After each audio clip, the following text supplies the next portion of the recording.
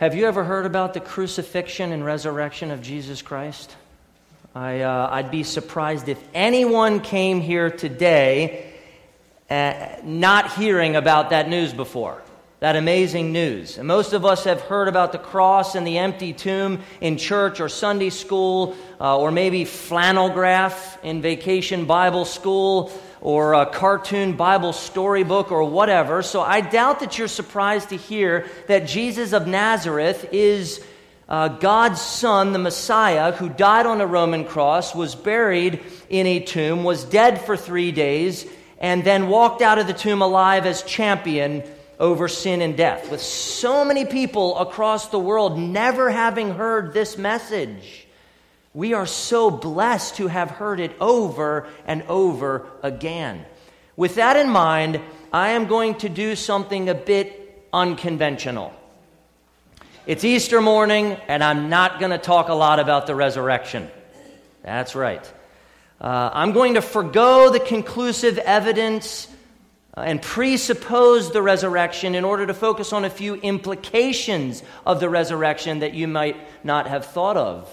See, the resurrection is true. Jesus is alive. Saints, He's alive and helping you every day. And I want to help you apply the resurrection on your drive to work on Monday, and as you parent your children or face trouble. The resurrection assures you that Jesus is with you as your gentle shepherd. He knows you, feeds you, leads you, protects you. He pastors you every day. The famous 23rd Psalm is not the likely candidate for Easter. And some of you might be wondering, how in the world is he going to connect the resurrection to Psalm 23? And I assure you, it's not a stretch. It's not a stretch. Consider John 10. Jesus said, I am the good shepherd. The good shepherd lays down his life for the sheep. He explained that he knows his own sheep, and his own sheep know him. His sheep hear his voice. And then Jesus said this, for this reason, the Father loves me, because I lay down my life that I may take it up again. No one takes it from me, but I lay it down of my own accord. I have authority to lay it down, and I have authority to take it up again. The shepherd died for his sheep, but the shepherd also rose from the dead for his sheep to make absolutely sure that they got to greener pastures. Rising from the dead is part of his shepherding role. What good is a dead shepherd to the sheep? The resurrection means Jesus is alive and he's with you and he's able to help you.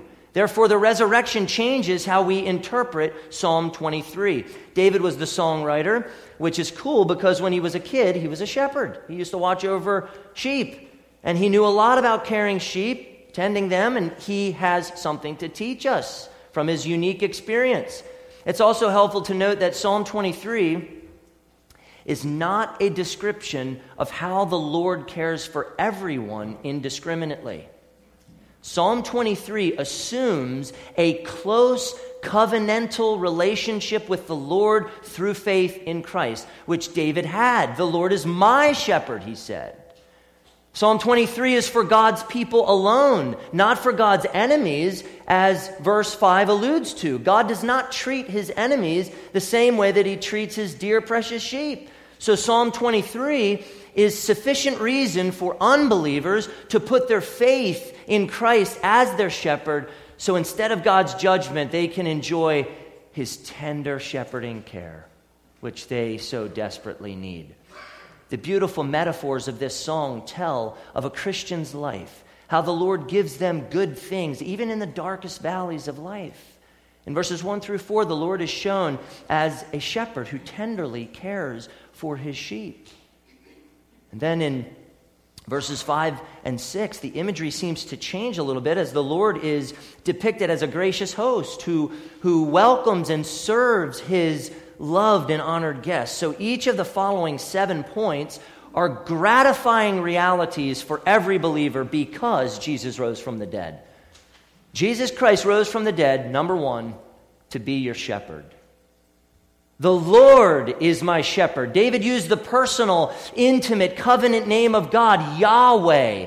And like a little sheep whose welfare was entirely dependent on the loving care of his shepherd, David said, Yahweh is my shepherd. Throughout Scripture, the Lord as shepherd of his people is an important metaphor. Perhaps the most compelling example is in Ezekiel 34. Listen to how good and gracious these words are for God's people.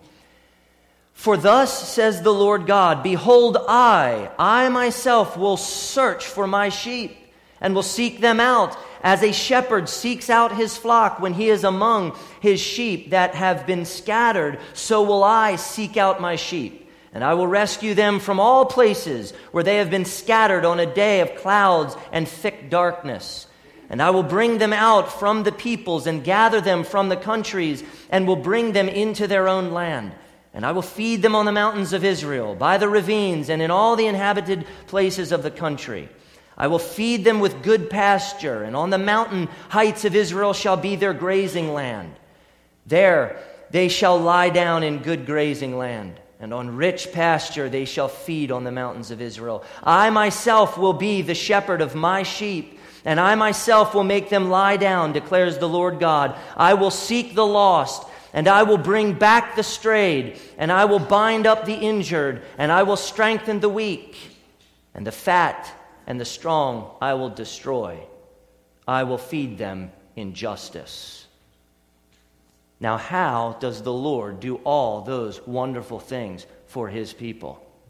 Well, a few verses later, the Lord added this, and I will set up over them one shepherd, my servant David, and he shall feed them. He shall feed them and be their shepherd. And I, the Lord, will be their God, and my servant David shall be prince among them. I am the Lord, I have spoken. That one shepherd, the one who feeds and leads God's people, is the Son of David, the Lord Jesus Christ. The Lord seeks his sheep, rescues his sheep, gathers his sheep, leads his sheep, feeds his sheep, and gives rest to his sheep through the person and work of Jesus Christ, the Good Shepherd. Listen to how Hebrews 13, verse 20, connects Jesus' resurrection to Jesus' role as shepherd. Now may the God of peace, who brought again from the dead our Lord Jesus, the great shepherd of the sheep, by the blood of the eternal covenant. God brought Jesus up from the grave so that he would shepherd us, his people, into peace. As a believer, when you face various trials and temptations, you should say with confidence, the Lord is my shepherd. And you must know that he leads you by his word and by his Spirit every day. Jesus Christ rose from the dead, number 2, to meet your greatest needs. To meet your greatest needs. The Lord is my shepherd, I shall not want. Or there is nothing I lack. The shepherd meets every need of his sheep. His provision is for his sheep, or for those who trust him. Psalm 34 verse 9 says, "Oh, fear the Lord, you his saints, for those who fear him have no lack." Those who fear him have no lack. Those who trust in the Lord Jesus Christ have all their greatest needs met in him. Faith and covenantal relationship are essential to our satisfaction. David added in verse 2, "He makes me lie down in green pastures. He leads me beside still waters." That is wonderful for a little helpless sheep. Wonderful. Verse 2 offends our American individualism and autonomy, even much evangelical theology. First, we like to feel self-sufficient. I've got things all together. I don't need anybody's help. I think I'm doing all right. But the gospel says, no, you are not self-sufficient. You cannot be. Each of us is desperate, and that's not hyperbole. We are desperate for a shepherd. Second, verse 2 says, "He makes me lie down." Well, we don't like to be made to do anything, do we? It's in us. It's ingrained in us to be the captain of our soul.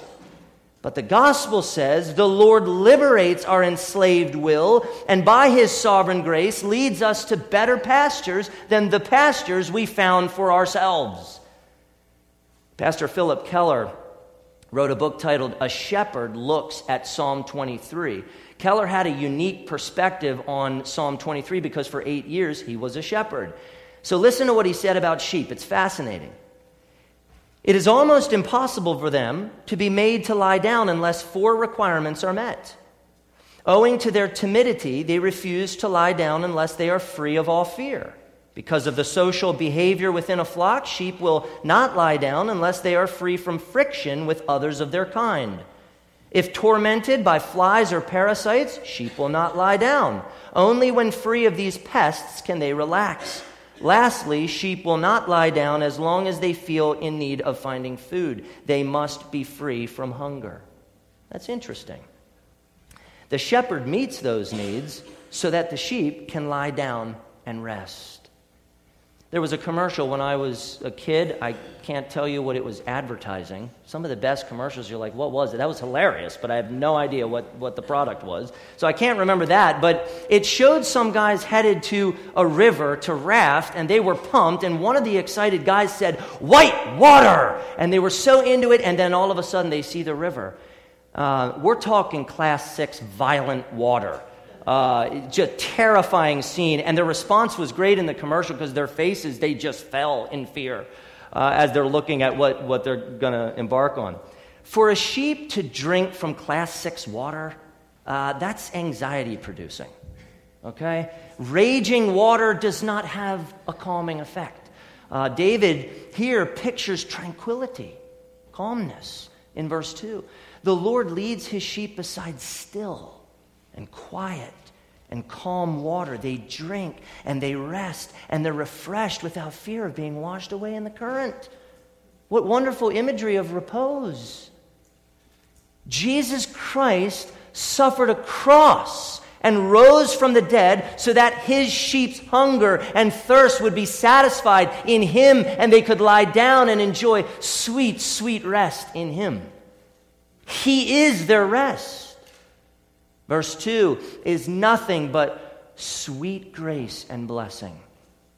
Beloved, this is how much our shepherd loves us. He meets our deepest needs of peace, comfort, righteousness, holiness, joy, goodness, salvation, and life in himself. Apart from sovereign grace, you and I cannot lie down in green pastures or drink and rest beside still waters. The tender and sovereign shepherd must give us rest. He must give us soul refreshment. You and I need to recognize our spiritual destitution before Psalm 23 is a great blessing for us. Independence and self-sufficiency will cause you to wander off by yourself and get eaten by a wolf, which translates into you will be consumed in your sin and misery, and Satan will own you. Look, verses 1 and 2 do not guarantee Christians health, wealth, and prosperity in this life. There is no guarantee for that.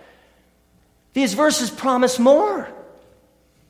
The good shepherd has told his sheep, "Fear not, little flock, for it is your Father's good pleasure to give you the kingdom." The kingdom. And with that, every one of the Lord's sheep can say with sincerity, with confidence, "The Lord is my shepherd, I shall not want." Imagine you have no food in your house, no money to buy anything. You're 6 months behind on the rent payments. Your power was turned off. You have no car, and you were just fired from your job. That's a good day. But tomorrow, you are guaranteed it will be direct deposited into your bank account an inheritance of $600 trillion. Okay? I think you would feel like your needs were met. Right? You will experience hard things in this life. It may seem as if God allows some of your needs to go unmet. Where are you on that one, God? I'm pretty much in pain on that. Doesn't feel like I have my needs met. But if you have Jesus as your shepherd, you have all that you need in him. in him, because if all else fails in this life, the shepherd is still leading you to God, where you will find rest forever. Jesus Christ rose from the dead, number 3, to restore your soul. The word restore can refer to conversion, but in this context, it more likely refers to the Lord refreshing, renewing, or reviving our inner selves. It's similar to Psalm 19, verse 7, which says, "The law of the Lord is perfect, reviving the soul." The same idea. The shepherd revives us. He renews our spiritual vigor through the Word and by His Spirit. Have you ever been mowing the lawn on a really hot summer day, or you're on a run or something, and you're just hot and sweaty and it's gross, and you take a drink of cool water or Gatorade, and after guzzling, you go, "Ah." Now, why do you do that? What's the "ah" for? Okay? Because that drink is so refreshing. You love it. You're taking it in. It revives you. You're able to get back at that lawn and finish, or slog out the rest of your run. Dear little sheep, precious little sheep, God does not want your soul to be tired and weary and worn out. He wants your soul to be refreshed. And so He provides you means by which He restores your soul. Do you know from Scripture how Jesus will restore your soul? You need to know what God says about that, so that your soul is not perpetually tired, weary, and worn out. And I bet some of you are feeling that this morning. Tired, weary, worn out. Your soul is just limping along. Well, let me tell you what God's Word gives to you. The shepherd gives you His Word. The shepherd gives you His Spirit. He gives you the local church, preaching, teaching, the sacraments, prayer. He gives you elders who love and care for you and lead you. He gives you a community of believers to encourage you and to keep you accountable. All for what reason? For the refreshment of your soul. The refreshment of your soul. Jesus Christ rose from the dead, number 4, to lead you in paths of righteousness for His name's sake. Jesus lived a perfectly righteous life, and He rose from the dead to make absolutely sure that each of His precious sheep would follow Him right on the paths of righteousness. Now, I think today a lot of people like the idea of Jesus Christ saving them from hell, but they're not so excited about the idea of Jesus Christ leading them in the paths of righteousness, in obedience to God's law. And that's a big problem in the church today. God's law is not burdensome for God's sheep. It's good, and it lays out for them a righteous pathway leading them directly into their greater happiness. The law is so precious. Jesus Christ died and rose again to break us from the vicious dominion and power of sin. He gave us His Holy Spirit so that we, His people, might have the power to obey and get joy in obedience. When Jesus saves you, He then leads you in the paths of righteousness. He walked out of that tomb alive in order to shepherd you into His likeness and into greater obedience to God's precious law. The shepherd knows where to take you. Do you believe that? He knows what He's doing. He knows where to lead. He knows all the good places. He knows what will refresh and restore your soul. Considering how broken and imperfect we are, and considering how shameful our behavior is at times, why does the shepherd keep shepherding us? Why? Well, look closely. He leads me in paths of righteousness. Why? For His name's sake. For His name's sake. First, God made us a promise in Christ. God's reputation is at stake here. He will conform His people to His Son, to the honor of His name, to His great name. Second, God's name is glorious, and when he takes broken and imperfect people and by his grace conforms them to his Son, he gets the glory, and his name is magnified and praised in the sanctification of his people. You acting more and more like Jesus by the power of the Holy Spirit is extremely important because it promotes the great name of your shepherd, who is leading you to be just like him, transforming you. There is a dangerous trend in American Christianity among evangelical Christians. You might have picked up on it. Author and speaker Jen Wilkin calls it celebratory failureism. Wilkin wrote an excellent little article on law and gospel titled "Failure is Not a Virtue," where she defined and critiqued celebratory failureism as, quote, the idea that believers cannot obey the law and will fail at every attempt. Wilkins says, these days obedience has gotten a bad name and failure has gotten a makeover. And she's right. It's really concerning. God is not glorified when believers fail. He is glorified when he extends them grace and continues to lead them on the paths of righteousness. Jesus rose from the dead to sanctify us, to make us more like Jesus. It's a process, an ongoing process until we are finally glorified in the end. Wilkin helpfully exposes the danger in making it the life strategy for the day to fail, repent, repeat. She exposed the danger in Christians believing the lie that they are epic fails in the righteousness department and that they should toss out their checklists and laws and cast themselves on grace. Well, that might sound great, but that's not the gospel. Of course, Christians have no inherent righteousness of their own. We have an alien righteousness, a foreign righteousness, the righteousness of Christ that is imputed to us, given to us as a gift. Yet, because of grace and the power of the Holy Spirit, Christians can indeed perform great acts of righteousness and obedience. It's not a dying cause. They can obey the law. They can make progress in holiness precisely because their good shepherd leads them in paths of righteousness for his name's sake. I love what Jen said at the end of her article. The law becomes a gracious means of conforming us to the image of the Savior. We love the law because we love the God of the law who has engraved it on our hearts. We do not start our days planning to fail, nor do we celebrate failure. Rather, we set our faces like flint and resolve by the power of the Spirit to obey. That's for Christians now, understand. The power of the Spirit in us, set like flint to obey. Brothers and sisters in Christ, Jesus rose from the dead to help us obey the law.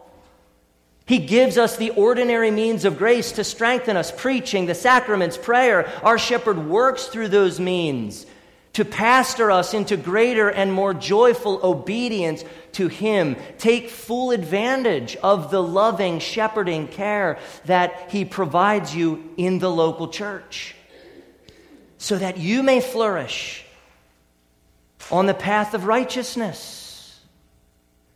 Jesus Christ rose from the dead, number 5, to alleviate your fear with his presence. Even though I walk through the valley of the shadows of death, I will fear no evil.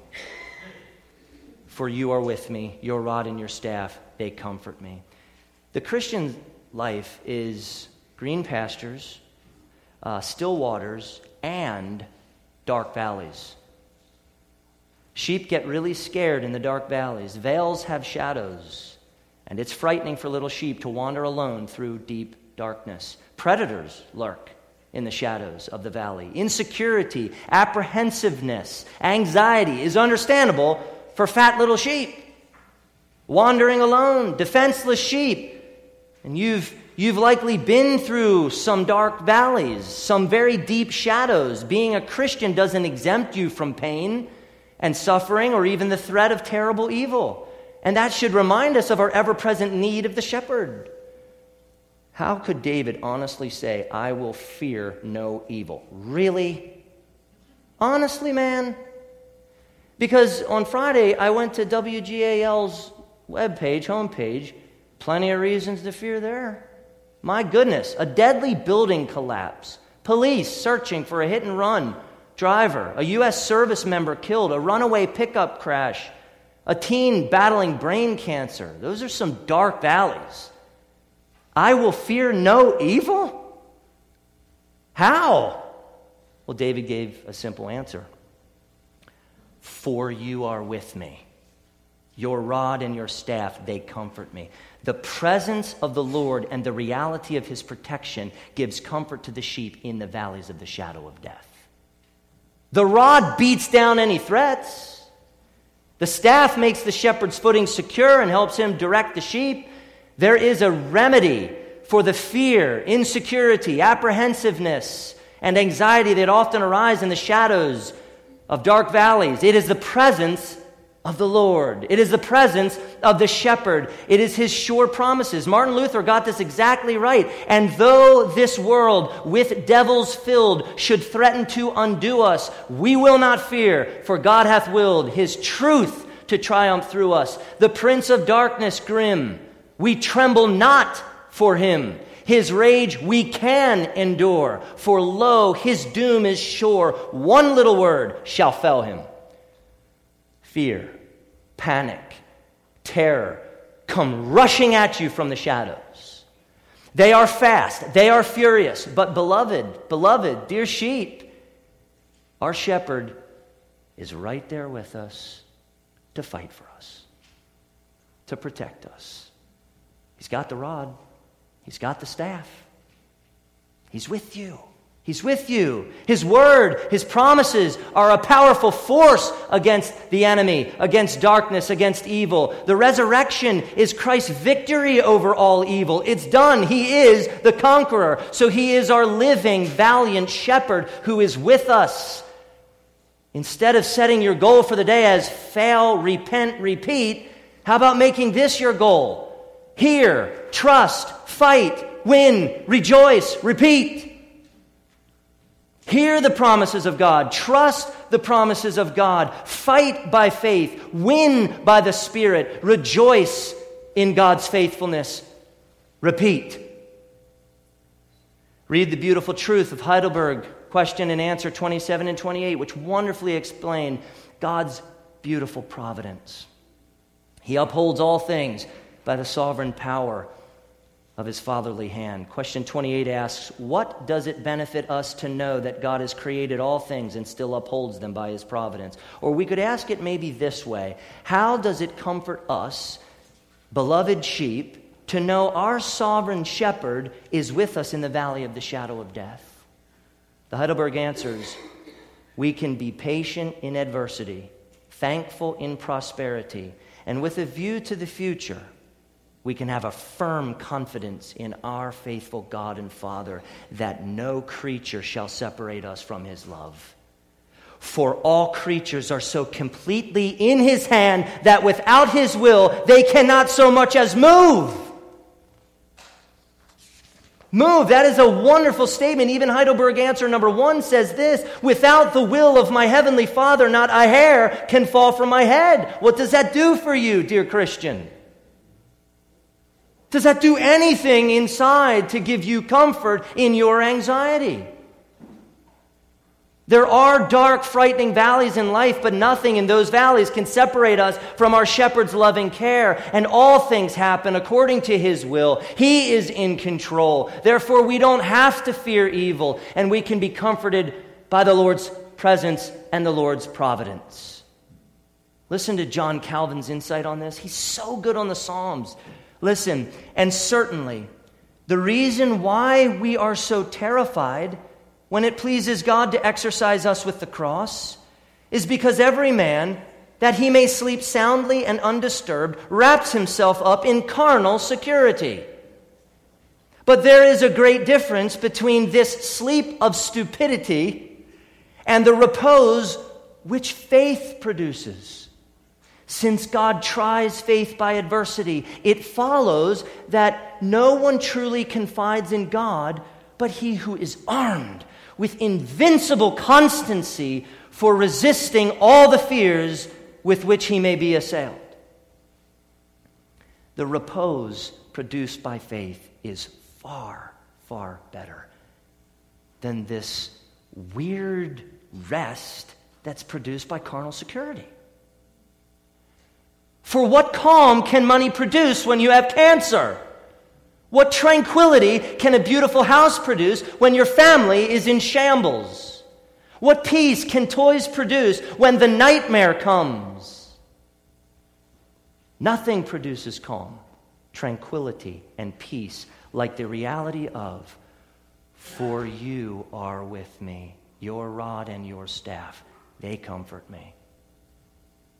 Faith believes that and enjoys that and takes comfort in that. Jesus Christ rose from the dead, number 6, to be your gracious and lavish host. I think the imagery changes in verse 5 from good shepherd to gracious host. There's some debate about that, but I see a change. Verse 5, you prepare a table before me in the presence of my enemies. You anoint my head with oil, my cup overflows.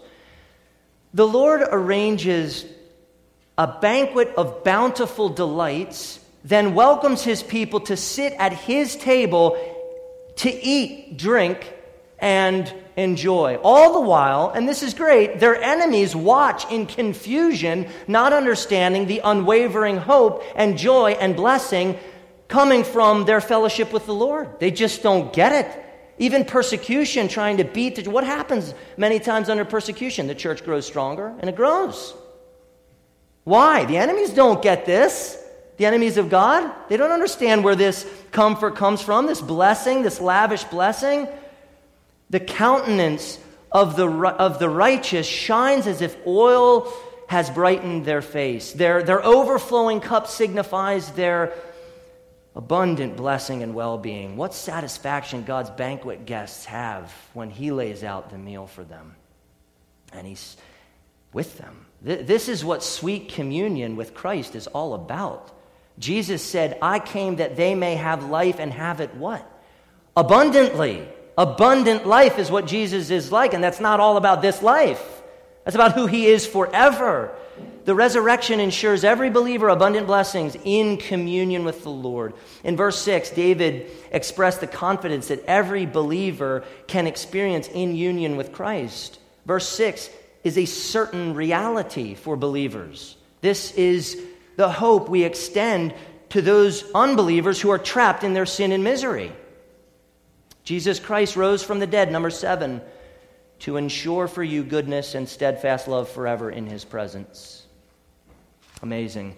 David said with great certainty, surely goodness and mercy shall follow me all the days of my life, and I shall dwell in the house of the Lord forever. For those who trust in Christ, God's goodness chases them. God's mercy, compassion, and loving kindness chase them.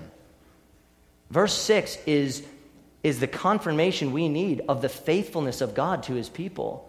Verse 6 is assurance for every single person who trusts in Christ. The house of the Lord in verse 6 can refer to the tabernacle or later the temple. It is the holy place where God dwells. But in verse 6, David used the term to allude to the eternal dwelling place of God. The eternal dwelling place of God. For those who trust the Lord, like David, they are welcomed into the eternal house of the Lord to live with him forever in never-ending blessing and joy. When David wrote Psalm 23, he was tasting heaven. He was longing for the eternal presence and fellowship of God. Dear brothers and sisters in Christ, dear precious little sheep of the great divine shepherd, Jesus died and rose to make absolutely sure that you would enjoy eternal fellowship with him in the celestial house of the Lord. He made sure that it happened, that it will happen. He is the security. Jesus knows how good, perpetual, untainted fellowship with God is, and he wanted to give it to you. He wanted you to have it, and so he died and he rose again in order for you to have that comfort, that eternal comfort. Now, we've likely heard the resurrection many, many times, this story, and we're in constant danger of trivializing it, of making it routine, old hat, mundane. But maybe if we, for a moment, just stop to consider it from a different angle, maybe if we consider all that Christ does for us every day, now that he has risen, that we look at it from the angle of he's alive, he's with me, he is my shepherd. What is he doing for me? Maybe if we think that way, then maybe the resurrection will be a little sweeter for us this time, moving ahead. It is likely, just address some of you that are here, it is likely that some of you have heard all about the crucifixion and resurrection of Christ, but yet you haven't trusted in Christ for salvation. You don't know him. You know the story. I'm not refuting. You don't know him, okay? There's probably a few of you here. And so Psalm 23 is actually not a blessing to you.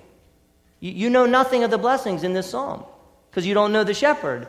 And so with all of my heart, with the Spirit hopefully speaking through his word through me, I plead with you to turn from your sin and trust in Christ so that you can say, along with us, God's sheep, the Lord is my shepherd, I shall not want.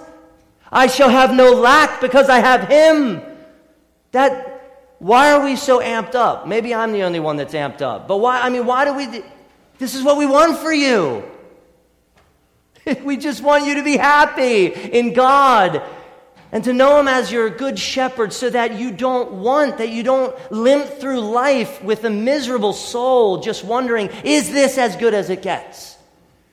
Because the answer is, it gets a lot better. But you have to know Christ the shepherd in order to benefit from his loving shepherding care. So flee from sin, run to Christ. Oh, that you would be able to delight in him and to be satisfied in Christ with us, the sheep. Saints, dear saints, Jesus rose to know you, to feed you, to lead you, to protect you. He rose to be your shepherd. Let's pray. Father, you are so tender and merciful to us. You show us glorious things in your word. You give us your Son, Jesus, as the preeminent and supreme shepherd of the church. We love you, and I pray that this message would be so good, that it would sound so spectacular that those souls here today that do not know you would be so drawn to you through your truth by the work of your Spirit and sovereign grace that they would run to the shepherd. Run to them, God. Run to them now with the full glory and beauty of your word. And may your powerful Spirit drive Psalm 23 home, drive the gospel home, that this is what we have who are in Christ. And I pray for your dear sheep who are hearing this morning. Oh, in the terror that they may face, I pray that you comfort their soul deeply.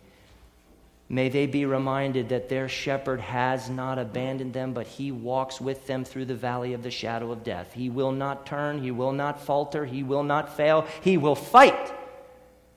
Thank you, God, for that good news. That is precious to the sheep. Encourage your sheep, love your sheep, feed your sheep, protect your sheep. May all of them here today know your comfort, that true soul comfort. All because you rose from the dead. We love you, God.